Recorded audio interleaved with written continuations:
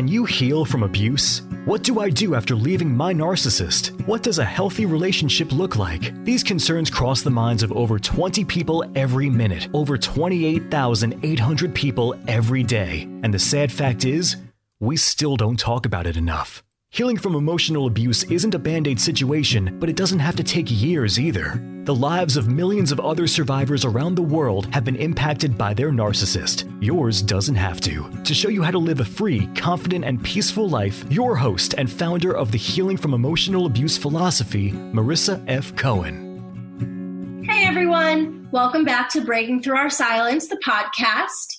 For the last few weeks, I've brought on survivors of sexual assault to talk to us about a little bit about what they went through and also how they healed and advice that they have for other survivors.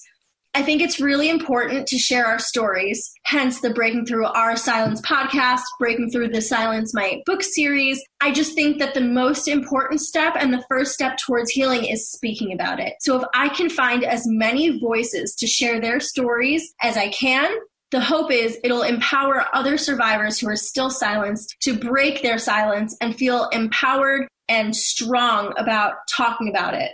It'll empower other survivors to speak out and tell their story.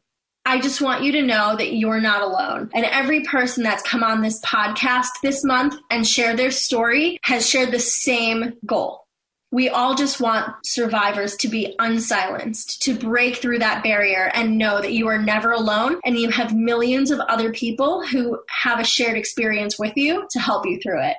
This is our last episode for Sexual Assault Awareness Month. And last but not least, I wanted to introduce one of my dear friends, Amy. Amy is a champion. She was abused when she was a child and has overcome so much adversity in relation to that and morphed into this powerhouse advocate. I'm so honored to bring her on here. She's worked in several capacities with military and civilians, and she continues every single day to fight for and advocate for survivors around the world. Thank you so much for being here, Amy. I'm so excited. Well, thank you for having me. Of course. Would you mind telling us whatever you're comfortable with about your truth, about what happened to you? Well, it's a very young, old teenager, right? So we're always like 14 going on 21. And my friend and I had this really great plan that we were going to go to this party where we had met these younger soldiers and they had invited us to a party. And so we went, and I really liked this one boy. I mean, he was, of course, a man, but I looked at him kind of the same as me. And he kissed me and I really liked it. And then he wanted to kiss somewhere else in a more private area. And so I went with him because he was really nice and handsome. And when I told him to stop, he wouldn't stop. And when I told him I was a virgin and started crying, he was like, "No, you're not." Even afterwards, like, he walked me part of the way home.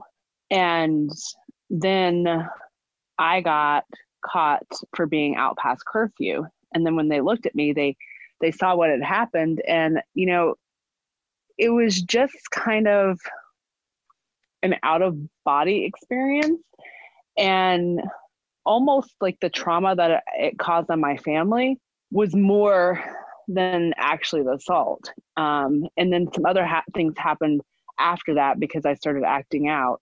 Maybe we'll get into that part another time. But I think, he actually tried to make it seem like I was his girlfriend afterwards. I mean, I think that was one of the most bizarre things. So there was this like mental fight in my head about me crying to him and telling him no and saying that I was a virgin. And then afterwards, him acting like he really cared about me. So that really started a bad self-image and acting out as a teenager. So I think that really placed me on a path that I didn't even understand that I was on until I became an adult.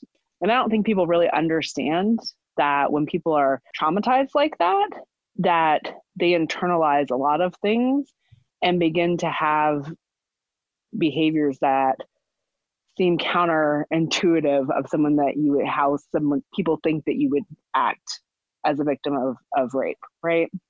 100%. I was more comfortable in combative relationships where I didn't feel valued, and actually pushed away more healthy people because I didn't feel like I deserved that. And I think that's something that a lot of people deal with when they have been traumatized and haven't been able to have that cognitive behavioral therapy to understand that it's really not about any of your behaviors. So for me, working with clients now, when the general populace says, oh, what were they doing? Or, there's things that people can do, men and women, to avoid being sexually assaulted. It's a really huge trigger for me, Yeah. Yeah. So, should there be an expectation if you and your friend meet a bunch of handsome young men within your age bracket? They were adults, but we weren't. But you still, you as a young adult, you don't see a 19, 20-year-old as being that much different as you. As like it was like right before my 15th birthday, and my friend was 16, right? So we felt we were that age too, even though we didn't understand, like, emotionally, maturity wise, we weren't. But in your teenage narcissistic brain, you don't see it that way. And I want to go back to something, because you brushed over something that I wanted to definitely comment on. A lot of people, especially if you were assaulted as like a teenager or a young adult, when you're still kind of trying to find yourself, you lose that control of your body. And a lot of times, very often, people will take that lesson as, well, if people are going to use me like this anyways, if my body's only good for sex, then I want to at least be in control of it. And even if those aren't the words that are said, that creates this like expectation that your body is an item or an object, and then causes a lot of like promiscuity. Oh, 100%. Acting out that way. Absolutely. Because you feel like that's the only, I think it's more complicated than just the promiscuity. It's a real sick, twisted kind of, like, you want to be loved so bad, but yet you want to be in control, but you only get attention, and it's negative attention. It compounds, right? So any attention is better than no attention. Right. And the negative attention is easier to get.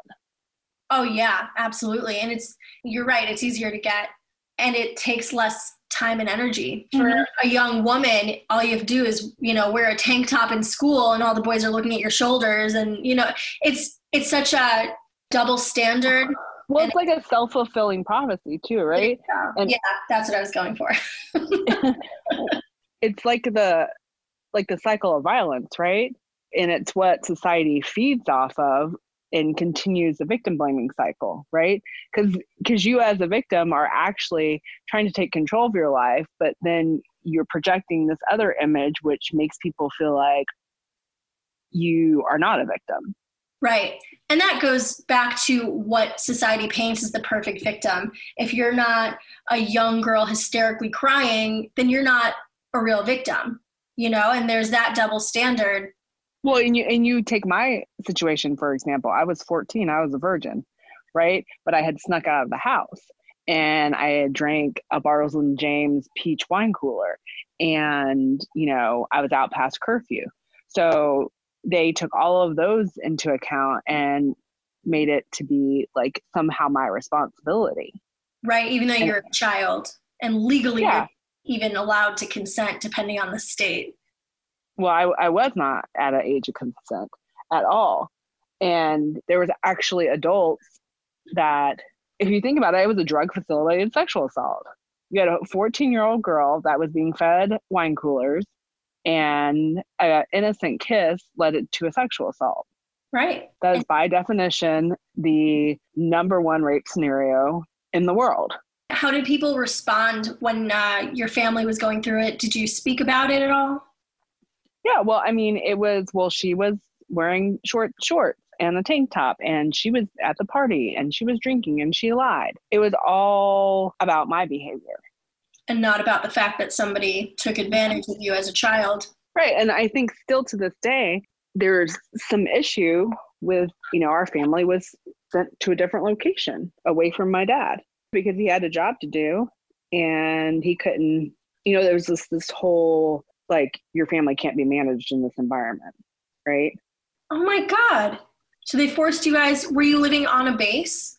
Yeah. So we were sent back stateside, which is a very normal response for the military. That's disgusting. So instead of handling the person who actually abused you, our family was separated. That's disgusting. Are you okay? Oh yeah, it's actually allergies. I'm not crying. Okay. Not right now. I might cry. It's weird because, sometimes I do get upset about it, but more often my response is I'm at a place where it gives me drive, right? Mm-hmm. So when I talk about, it triggers me when people talk about victims' behaviors and things like that. I'm just like, well, you think for some reason that individual wouldn't have found another vulnerable person to take advantage of and victimize? Right. If they're going to abuse somebody, it's not always about who. It's a matter of needing to control and have power over someone. It's air and opportunity, right? It's access. Right. It's the same dynamic as why I'm fundamentally against people telling their children to give relatives or friends, give so-and-so a hug. Give them a hug goodbye, or kiss so-and-so on the cheek, tell them thank you. No, quit telling people that we owe them some kind of physical affection for approval. I agree. That's not appropriate. Yeah, you don't know the situation. You don't know what the child has to know, that they are in control of their body. And if they are uncomfortable hugging somebody or giving someone a kiss, that they do not have to. I absolutely agree. Especially somehow this kind of legalized prostitution that we have established in the dating world, that somehow a level of doting or flattery or the level of expenditure for a date somehow equates to some kind of physical repayment. It's called manipulation. That's why I am fundamentally against the word friend zone. You're not getting friend zoned because you were nice to somebody and they're not interested in you sexually. You were being a friend, and having an ulterior motive on that friendship is a manipulation of the friendship and of the person. And if you think about it like this, why can't I just want to have sex with somebody just because I feel like it? Why should I be obligated because you took me to Smith & Wollensky's to an expensive dinner and then drinks on the rooftop at a ritzy bottle service? So now I owe you oral sex? Or maybe I'm just having fun with you and we could have had a picnic in the park and went to your rooftop private deck and I would just felt like giving you oral sex. It shouldn't matter. There shouldn't be an expectation of economic output somehow gives you sexual a physical. Yeah. Why don't we just start doing it dollar for dollar? If that's the goal. I don't know for you, if as a woman you've ever experienced someone being like, well, you paid $150 for dinner. We had a $75 bar tab. So now you're up to $225, right? Mm-hmm. So you think that my vagina is worth $225? That's not nearly enough. Right? So, if we're going to have an equitable exchange, escorts that don't even give any kind of sexual pleasure at the end of the night make more money than that. So if you just wanted someone to sit there and be pretty, we're going to have to reevaluate this. I'm saying this is an issue, right? But it yields to all these other social issues that somehow if somebody's nice to you, you owe them something. Right. Why can't you just say thank you and be appreciative and let something build and grow? Yeah, become something organically. Right. And that's what it should be. But I think that, I don't know, people become so greedy and they value their money more than they value your ability to make decisions for yourself. I don't owe anybody anything. Nobody owes anyone anything. Not sex, not your body, not nothing, unless it's agreed upon. Right. But those thought processes yield to the same rape culture, right? It's right. Why people don't have any kind of, I don't know if anger is the right word I want to use, why people aren't up. Okay. So if a child is sexually abused, right, people are out of control, up in arms, right? So if I'm married for 10 years and my husband gets drunk and comes home and slaps me around a little bit, not enough to bruise me up, just kind of reds my cheeks a little bit, and then rapes me. People really don't get excited about that. They don't seem to have this, that is the same type of trauma. When it's someone love and trust, it's kind of like, well, you've had sex with him, like, I don't know, over the course of how many years, whatever, once a month times 12 times 10. So whatever, I'm just throwing out numbers. So you've had sex with him at least 120 times a year. So what's the problem with this time? It's kind of how it's looked at, right? Mm-hmm. Yep. You got it on you. You've been giving it to him anyway. So why are you so upset now? All of these thought process continues to perpetuate the same thing. Why are rapes going up in our society?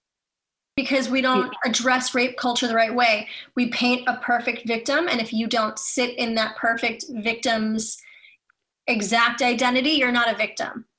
And I mean, and I'm not saying this is a thing, I'm just kind of throwing a thought. Is it because women are generally being and empowering themselves in the workplace and taking on different roles? And so the best way to reduce and take away our power is to sexually harass us or take our power away by physically assaulting us with rape? I'm sure that has a lot to do with it. I think it's also just a power struggle. If you go back to the Viking culture, like Viking women used to run the show. I didn't know and that. And then 100%, they did. They picked the men that were the strongest to have children with so that their children would survive in their rough surroundings and culture and all of these things. And then they started being overpowered and they became victims of rape, and then the power balance changed. That's so interesting. I didn't know that. Yeah, so I find as a professional woman, thank God, as a professional woman, I have done my best to protect myself and haven't been like actually raped, but I have been sexually assaulted via rear end grab. You don't even think about it because someone grabbed your rear end. Like it's not the same level of trauma, but it is the same level of, I don't really give a shit about you. But what I have experienced quite frequently is when they can't attack my character or my ability or my professionalism, they somehow figure out a way to say that my clothes are somehow too attractive. Or you're too small, or, make comments about your body. They do that to me. They used to do that to me all the time. Right. To the point where like I started wearing turtlenecks to work. One of my friends is like, well, I'm not making excuses for her, but she's fallen into that same like would rather protect herself than go against grain. She's like, well, Amy, you shouldn't have gotten a boob job and you wouldn't have so much attention. I'm like, these are mine. Even if I did get a boob job, that like it has no bearing. But her little, and she's like, because even with turtlenecks, you can't hide them. I'm like, well, I can't do anything with them because this is how God made my body. And so what if I would have gotten a boob job? What's the big deal? Right. And she was right. It didn't matter if I was wearing a sweater or a turtleneck or a V-neck or a dress or a sweater dress or a Michael Kors dress or whatever. There's certain things, it's just what it is. And somehow I'm responsible for you staring at me and trying to take my power by saying there's something about my body that makes me less valuable at work. I don't understand that. It's disgusting. And it's just a means to silence women and silence people by making them feel inferior in their bodies. It's not your fault that you were born with boobs. It's not your fault if you buy boobs. If you have a choice you make, you can't control anyone else's behavior because you did something for you. That's not your problem. That is the offender's problem. Always, they're the ones that make the choice. But sometimes it's not even the offender. Sometimes it's not even the offender that is the worst issue.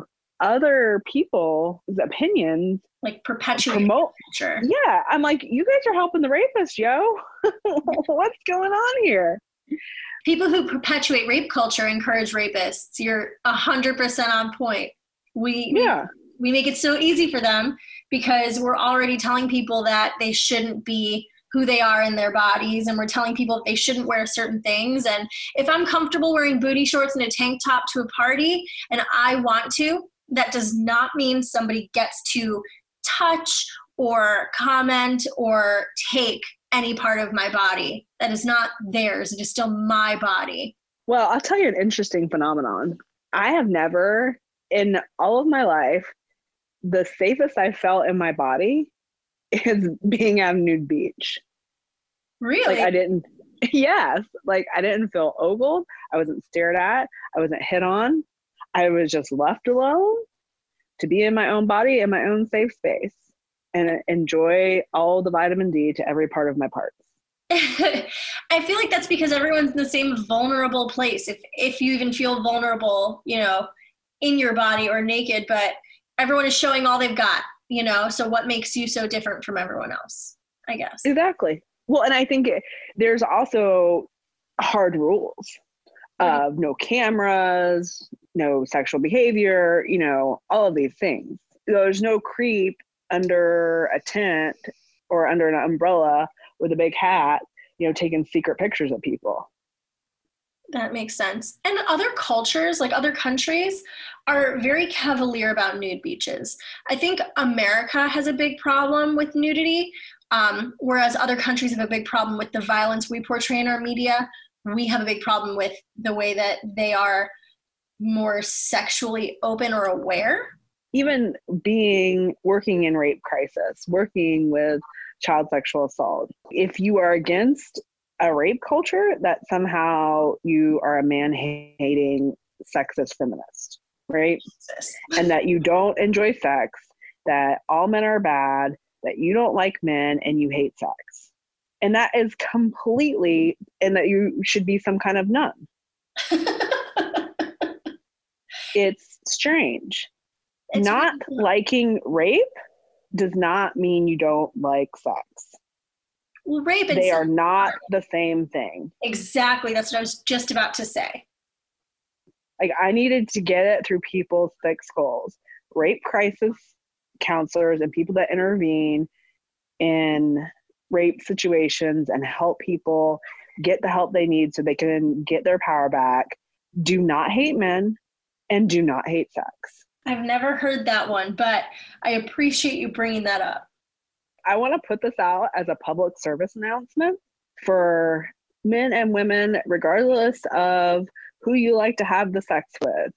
If you are respectful of people's bodies, if you are respectful of their time and space and where they're at emotionally, and you give them love and honesty, they will want to make love to you if they're attracted to you. Because our bodies are built to want to have sexual pleasure. We are one of the only other mammals in the world that have sex for pleasure. We're supposed to like it. It's supposed to be enjoyable. It's healthy for you.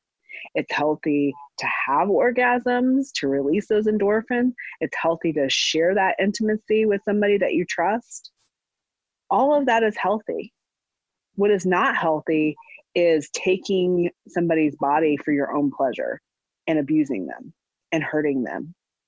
Absolutely. Thank you for that PSA. That was perfect.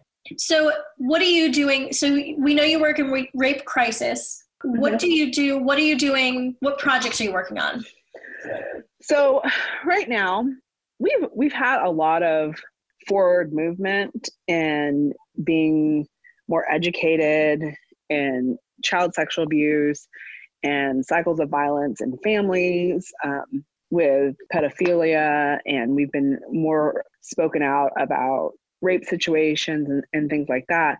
But unfortunately, from my perspective as a professional, we have gone away from like the grassroots of actually helping the people that have been traumatized to spending millions of dollars on these overarching organizations that kind of leave, the victims at the wayside and don't get to the root of the problem and take the initial crisis and don't follow that person through to the end state.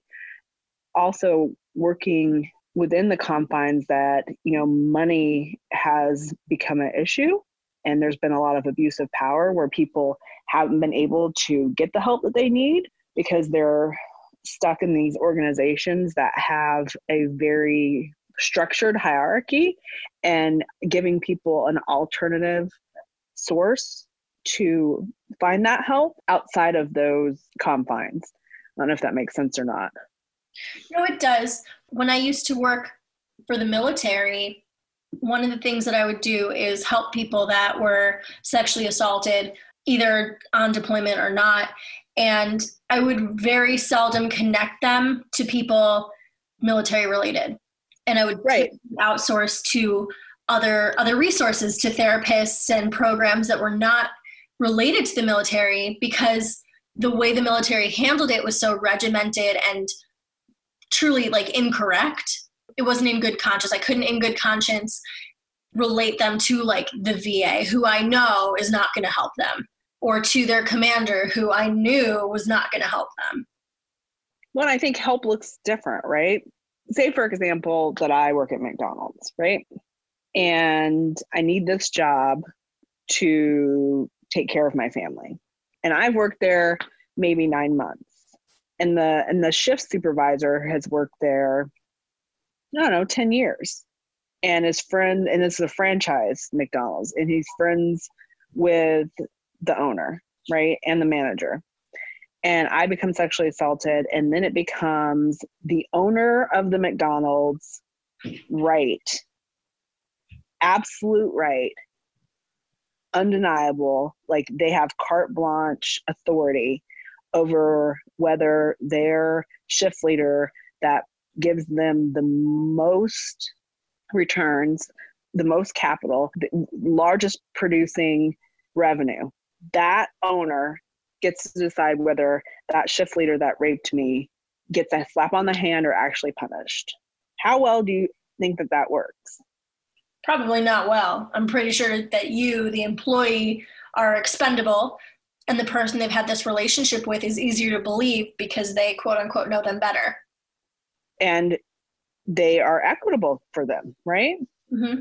And then my other colleagues that also work for this same shift leader, well, that shift leader gives them all the best shifts. I'm another single mother that works there, and that shift leader knows that I have to be off on Mondays because my kid has speech therapy. And they always make, whether I have to work on Mondays or not, they always make arrangements for me that I always am off to go take my child to speech therapy.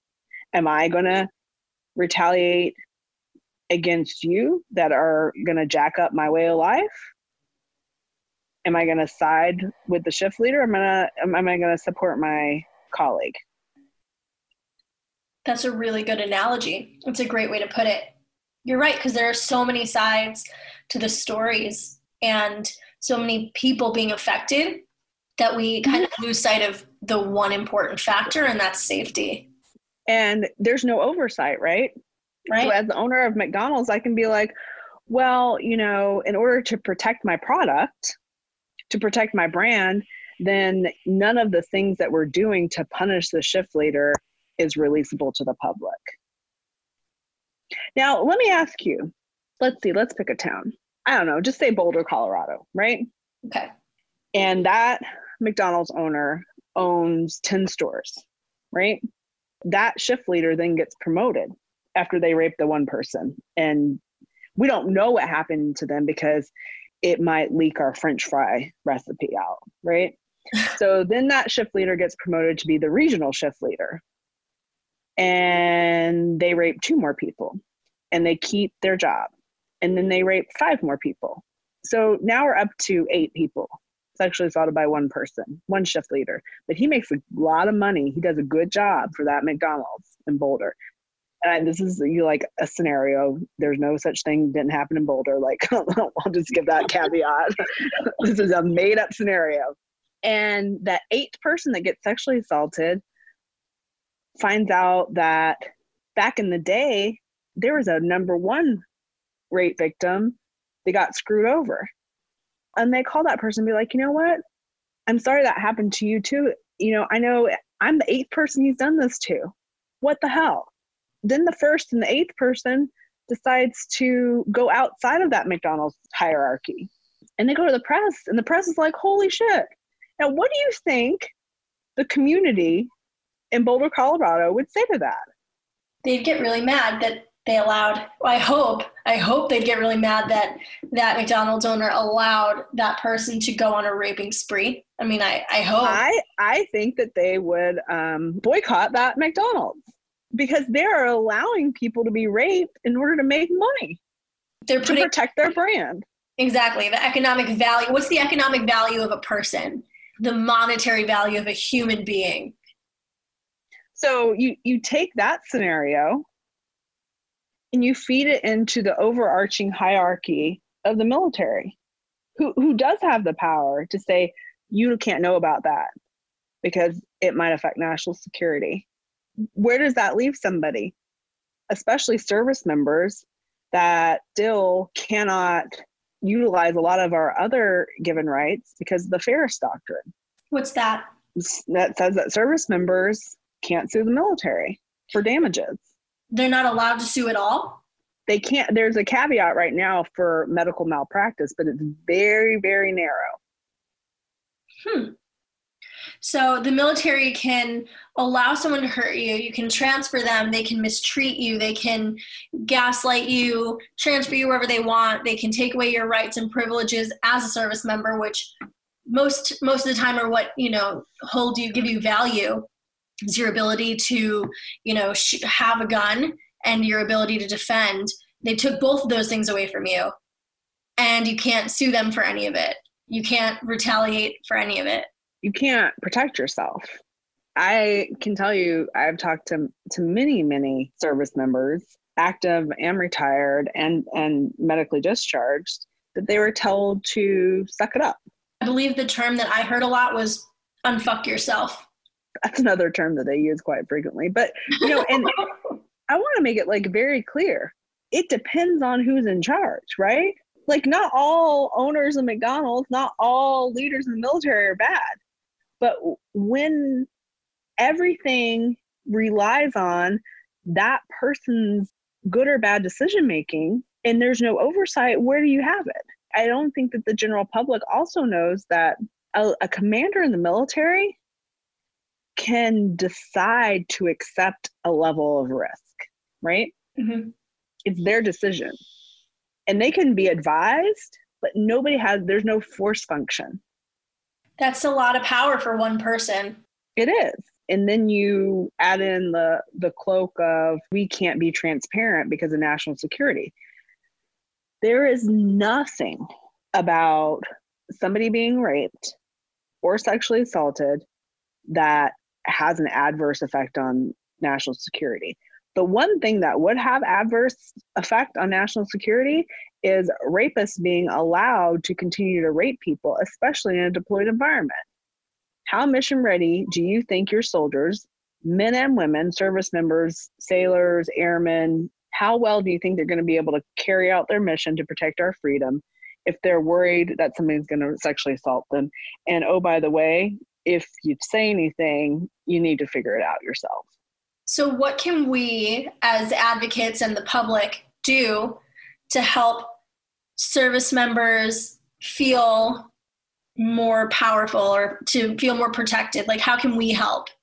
And that's part of what we're working to establish is that, yes, you're service members, and yes, you have different confines because you are, but there are certain things that can't be taken away from you, right? If you're a victim of a violent crime, there are federal victim crime rights that have to be upheld by the military as well as in civilian world. And those things are not being held to standard. You have a right to be reasonably heard. You have a right to be conferred with. And some people get confused about what that means. If I'm a victim of sexual assault, I have the right to talk to the person that's adjudicating that crime. So I get to have my say in court. I get to say, regardless of how they dispose of it, whether, it goes to a court process or not, I, as a victim, get to say, because this person did this to me, it adversely affected my life this way, and this way. Like, I get to say that. I get to be informed of the proceedings. Very, very simple, transparent things that are not occurring. And aren't a risk to public safety. No. And there's no force function when it doesn't happen. Okay, so they didn't do it. So what? Right. Well, the same people that have the ability to fix it are the same people that are not doing the things that they're supposed to. That's been in federal law since the Reagan administration. So what can we do to support service members going through this? Well, I think that they need to know that there is military advocacy available, but there's also other nonprofits that are also federally funded that they can get services through that know what their rights are. If the same owner of McDonald's is like, okay, well, this person I hired to be your advocate. Okay, how comfortable are you going to feel going to that person knowing that the same guy or gal that's paying the paycheck of your rapist is also paying the paycheck of your advocate? It just seems like a conflict of interest. It's an exact conflict of interest. Right. Where did the loyalty lie? JAGs aren't going to go against the military because that's who pays them. It makes sense. They're not going to bite the hand that feeds them. The legislation came up with this beautiful thing because during Article 32 hearings, which is basically like a grand jury indictment, they were violating victims' rights all over the place. Every person that person had ever had any kind of sexual contact with, or any kind of flaw as it would be seen in their personality, which I don't think it's a flaw to go to behavioral health, but they were using those things, right, as flaws. Like, this person's crazy and they have sex with everybody and blah, blah, blah. And so it was brought up to, Congress, and they're like, okay, well, we're going to enact this law through the National Defense Authorization Act that these folks get their own lawyers, which are like, if you're familiar with any kind of civilian court processes or, anything that with child protection, it's like a guardian ad litem, right? Mm-hmm. It's supposed to be just for that person, except for the person that rates that lawyer or gives them their performance employment evaluations for promotions and whatnot is the same lawyer that's the JAG, the Judge Advocate General, for the commander that decides whether to prosecute their case or not. And then let's add another little addition to that. That same lawyer that is supposed to protect the rights of victims, and they do the best job that they can, given there's a saying in the military, never take on what your rank can handle, right? Right. So if you know anything about rank structure, so you got captain, then you have major, lieutenant colonel, full-bird colonel, which not a lot of people make full-bird colonel ever in their career. Then you have a 1-star general and a 2-star general, right? Mm-hmm. So there are 5 ranks in between that captain, who is that victim's lawyer, and you're a captain for about 7 years. You're a major for about 3 years, lieutenant colonel 4 to 5, colonel 3 to 4 depending. So you have rank and experience on top of it, right? So you're usually in your 50s before you become a general. So you not only have 5 ranks on top of me, but you have probably about at least 15 to 17 years of experience that I'm fighting against. It's not a fair battle. It's like allowing a freshman to wrestle a senior out of their weight class. Yeah. It seems like a losing battle. And that person is your superior. Like, you can't, in a military structure, you can't disrespect somebody of a higher rank than you. There's an authority in your rank, like you said. Mm-hmm. Yeah, never take on what your rank and authority can't handle. That you gave me the last part of it, right? They're going to do the best that they can, but they're also not protected. So what we need to do is create a new system, which is what your coalition is doing, right? So what the coalition is at this juncture is an alternative advocacy group that knows the confines of the military. So any service member that reaches out to this coalition can rest assured that the military cannot press us. I love that. You can't. You can have idle threats all day long. But they can't influence it because it's not funded by the military. We don't have any military contracts. There's a lot of rape crisis organizations that have $1 million contracts with the Department of Defense. So if we wanted to support this coalition, how can we do that? Well, we're at our infancy right now. I think that there's more to follow on if people want to support it, that we can give them some contact information, and the website is in development stage right now. Right now, you guys can just send us all your good love vibes as we get it going. We're going to try to launch very soon, but we don't have a hard date. But we can do a follow-on podcast and talk more about that. Of course. I will update the description when we have a more solid info, but I'll put the website and everything in the description. So if you want to learn more at a later date, you're more than welcome to go to the website, send some emails, look at the amazing work that Amy's doing with this coalition and her amazing team. And well, I think if you want to also, you can add the Shadley editions as part of our coalition. Okay.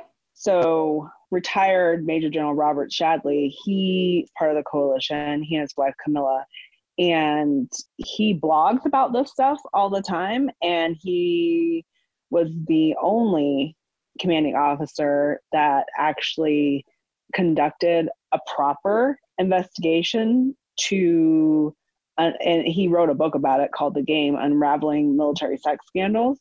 And he busted wide open the sex scandal that was going on in Aberdeen Proving Ground in that training environment. And he did it the right way. He says all the time, and he writes in his book, you will be more successful in the military if you commit a sexual offense than you would be if you reported one. And I think that speaks volumes. That's a really strong statement. And he loves the military.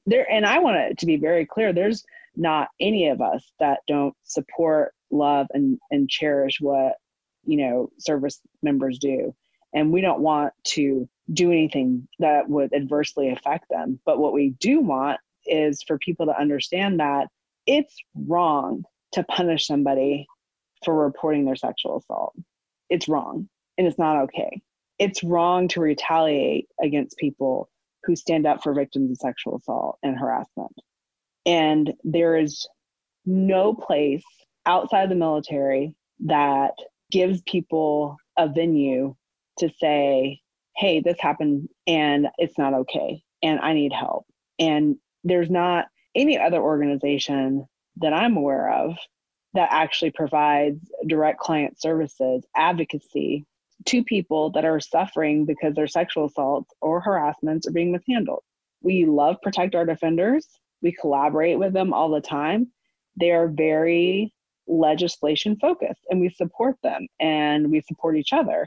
But legislation is amazing and we support all of their efforts, but every person matters, and direct services to clients matters. We have many families that participate in the coalition that their children have committed suicide because their children did not receive the support and help that they were legally allowed and had a right to have.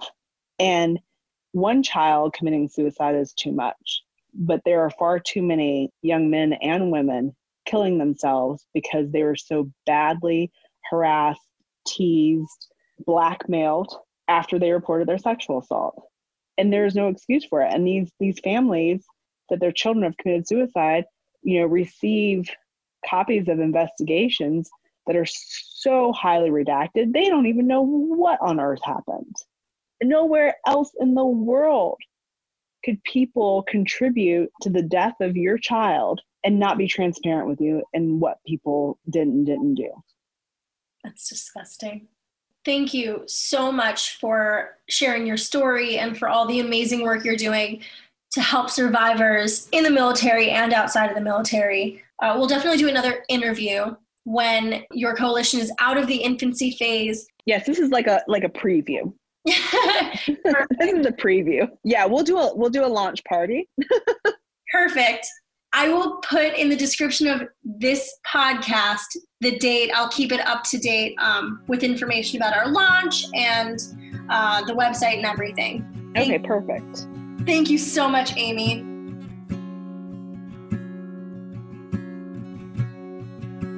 If you enjoyed this podcast, you have to check out www.marissafaycohen.com/private-coaching. That's www.marissafaycohen.com/private-coaching. Marissa would love to develop a made-for-you healing plan to heal from emotional abuse. She does all the work and you just show up. Stop feeling stuck, alone, and hurt and live a free, confident, and peaceful life. Don't forget to subscribe to the Healing from Emotional Abuse podcast and follow us on Facebook at www.facebook.com/Marissa F. Cohen and Instagram at marissa.fay.cohen. We'd love to see you there.